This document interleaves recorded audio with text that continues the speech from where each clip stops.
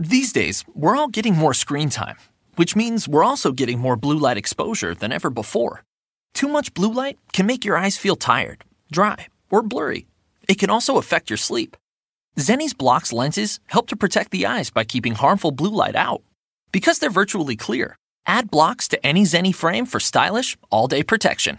Get a complete pair of prescription or non-prescription Blocks glasses starting at just $24. Protect your eyes now at Zenni.com.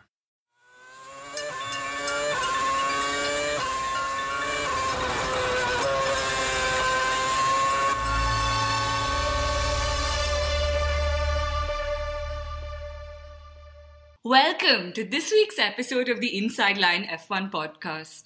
So we've just had the Bahrain Grand Prix, which, Kunal, I think was quite interesting. There was the racing, and then there was the management of the racing. The racing was absolutely good, and the management, pathetic as ever. But before we say anything more, the 1.6 hybrid turbos ended up lapping the circuit faster than the 3-litre V10s. More fuel efficient too. Well done. I know there are lots of brickbats, but on this case, kudos to Formula One. Woo! The cars apparently touched 340 kilometers per hour in Bahrain.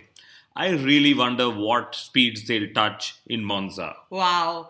Kunal, I wonder if this is why Bernie wants Monza off the calendar. Clearly, he can't handle fast cars. I think Bernie just can't handle Formula One. Ouch. Yes. So, the bouquets, the two things that really work for Formula One at this moment are first, the 3-tire compound rule. I think it's brilliant. It seems fluke to me. And second, the titanium skid plates. Max Verstappen is also working for Formula One. I can't deny that.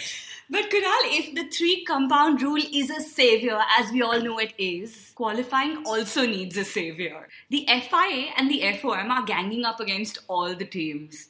And all of them are ganging up against us, the fans. Yes, that's one point everyone seems to have missed out. And to be honest, the 2015 system is ruled out. It's a big power. Can't believe it. It's a big power struggle, and we've seen a good part of Formula One possibly go into the history books. And we might now have an aggregate system, or we'll be forced to stick to the existing system. Like Jenson Button said, anything is better than the existing system. So here's our little view on the qualifying fiasco. Firstly, the elimination system as is sucks big time. Kunal, you can say that again.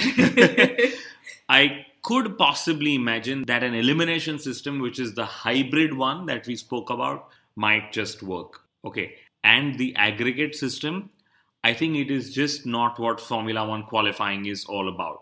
You know, it failed in 2005, but, well, you know, Formula One is nothing without failing twice. It makes the same mistake twice. Kunal, I have the best idea for qualifying formats. Yes. Formula One should just pick chits. Given how things are going, that's probably what the teams might just agree upon when they meet later this week.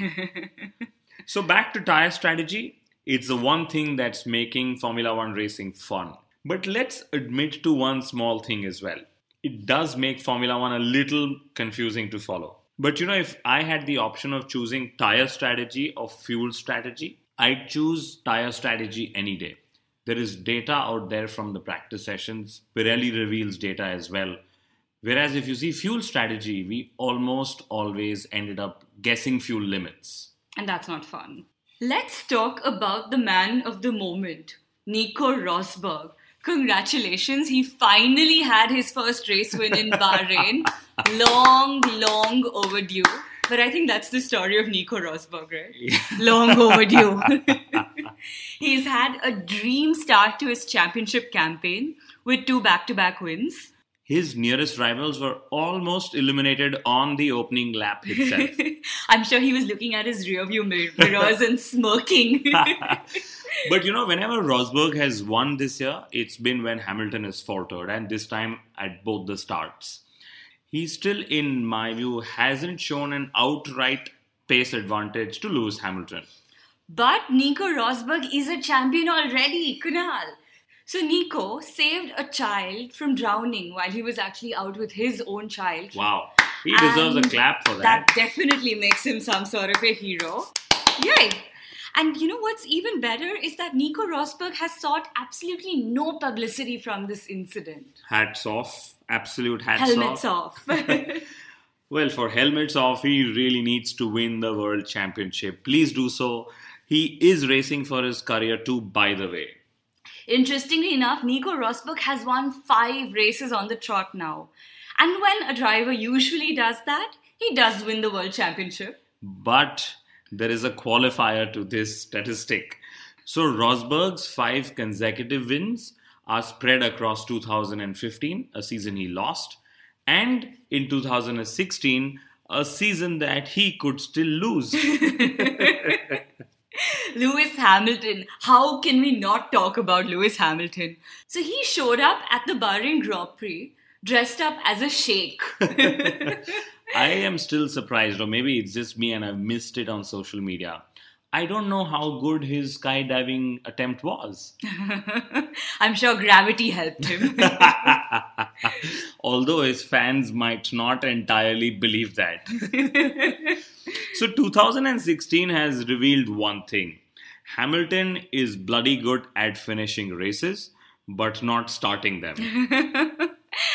But you know, Kunal, just so that Lewis Hamilton can win, I'm sure the FIA will be introducing a new starting procedure soon. So the opening lap incident with Bottas, that was fairly dramatic. But did Bottas actually deserve that penalty? Well, Bottas actually deserved a race ban. I don't know how he got away so lightly. He knocked out the Lewis Hamilton after all. But on a more serious note, it was a pure racing incident. Lewis left the gap open, Bottas saw it coming, he tried to go for it, and they collided. I don't know why the stewards are hell-bent on constantly trying to penalize someone. I'm guessing they're just trying to keep themselves busy now that there's no Pastor Maldonado on track. Interestingly enough, Lewis Hamilton has not won a single race since clinching his World Championship. Ouch. And he's 17 points down on Nico Rosberg already. Is that a problem? I'm not sure. But Hamilton is now quoting Muhammad Ali and some fight of his, which we will probably have to Google, but not the 80-year-old Formula One fans. However, I think there's a bigger problem that Lewis Hamilton is going to face. And that's on his Snapchat ban. Ouch. So Bernie Ecclestone has pulled him up for using Snapchat, especially publishing videos. But guess what? Lewis Hamilton being Lewis Hamilton, he's still using it. I'm not surprised. And while we are waiting for him to win his 4th title or not, there is very good chance that Lewis will debut in MotoGP fairly soon. Of course, it'll be a test. In all probability, his energy drink sponsor, not Red Bull in this case, will help him get a ride with Yamaha. And Valentino Rossi has already shown interest. Now I know why he was riding that motorbike in New Zealand. It all makes sense. Sebastian Vettel had a fairly forgettable Bahrain Grand Prix. The one thing he did do right was get a statistic. His first ever DNS. Oops. Ouch. Kimi Räikkönen, my favorite Kimi Räikkönen. Yes. He absolutely loves Bahrain. And he proved that yet again. He had his 8th podium appearance here. And this is strange because we've often discussed that with no alcohol on the podium in Bahrain, Kimi has little reason to push for the podium. Well, the reason why he pushed for the podium and got it this time is because he probably wanted to award you a birthday gift. Ooh, happy birthday to me. For those who don't know, 3rd of April was Mithila's happy birthday. Thank you. How many years again? Okay, so moving on. So the funny statistic here is that the 4 podiums that Kimi Räikkönen scored in the last year, 3 of them were at races where there was no alcohol on the podium. Kunal, that is some pretty neat research you've done there. I'm sure Kimi is just trying really hard to prove his worth to Formula One. So the Ferrari versus Mercedes battle, it seems that Ferrari is developing their car at the cost of reliability. So in Australia and in Bahrain, we saw only one Ferrari car finish. Whatever also happened to their fast race starts. Interesting. Fernando Alonso, the question on everyone's mind is, will he be back in action in China? There's been some serious controversy over his medical checkup in Bahrain. Despite all that controversy, I loved the fact that we saw Alonso back to his humorous self. This time, of course, was his banter with former Formula One driver Johnny Herbert, So I loved the way that Herbert just thought he could walk into Alonso and ask him, saying, hey, are you going to retire? Because I think you should retire, I just think Herbert was probably getting a little ahead of himself. These TV pundits, Kunal, they will do anything for sensational footage. That's exactly why the Inside Line, is not on TV. Yet. I just think Herbert has actually gone on an overdrive post that public humiliation to point out flaws in Alonso and why he should retire. I think it's absolutely unwanted. And he went and likened Alonso's crash in Australia to Schumacher's crash in Singapore. I don't know if that probably has pissed Alonso off even more so. As long as pissed off Alonso still cracks really good jokes, we don't mind. The rookies had a field day in Bahrain. So Wehrlein had a fantastic drive to P13. Wow, I am going to clap for him. He actually beat both Force Indias and Sauber. Very, very well done. And we cannot not mention Stoffel Vandoorne. He's had a stupendous weekend himself. So he had to rise to the occasion, and he did. He out-qualified Jenson Button in the new elimination-based qualifying format. And he scored his points on debut. Quite a dream debut. Absolutely. And I'm sure he's reluctant to hand over his keys to Alonso. I now even think if McLaren will be reluctant to get Alonso back in the cockpit. McLaren might not have a good engine this season, but they've a damn good reserve driver, Kunal. And the next team we are going to talk about is Haas F1 team. Congrats on their first ever racing pit stop. Woo! They did a fairly decent job of it. And many, many congratulations to the team on P5. 18 points in 2 races. That's astounding. McLaren, in comparison, have only managed 11 points from 11 races. Wow. And that man, Romain Grosjean, he did it in Australia and he's done it again in Bahrain. It just went to show that neither his form nor Haas's race pace were fluke. And we all questioned his move to, from Renault to a Haas, and little did we know that it was actually a Ferrari after all. Question is, should this model be encouraged? Of course, why not? If it can make the grid more competitive.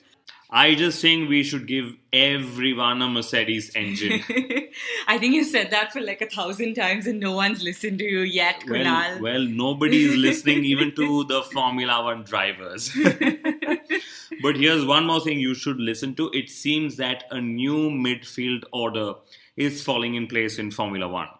Surprisingly enough, the Williams and Force India teams, the guys with the latest spec of Mercedes engines, or apparently the latest spec engines, seem to have slowed down, and it's Toro Rosso with the older 2015 Ferrari engine and Haas with the latest Ferrari engine who seem to be going quicker. If Haas continues this way, and I expect them to do so, they're already saying that they can score points on every Grand Prix weekend this season, I possibly see that a lot of midfield teams are going to protest against the Haas-Ferrari partnership. And if that happens, Mithila and I will be right here to give you our perspective. Till then, here's reminding Mithila yet again on this public platform that we have the Hamilton video to record this weekend. And reminding our viewers to tune in when we do record that. Adios.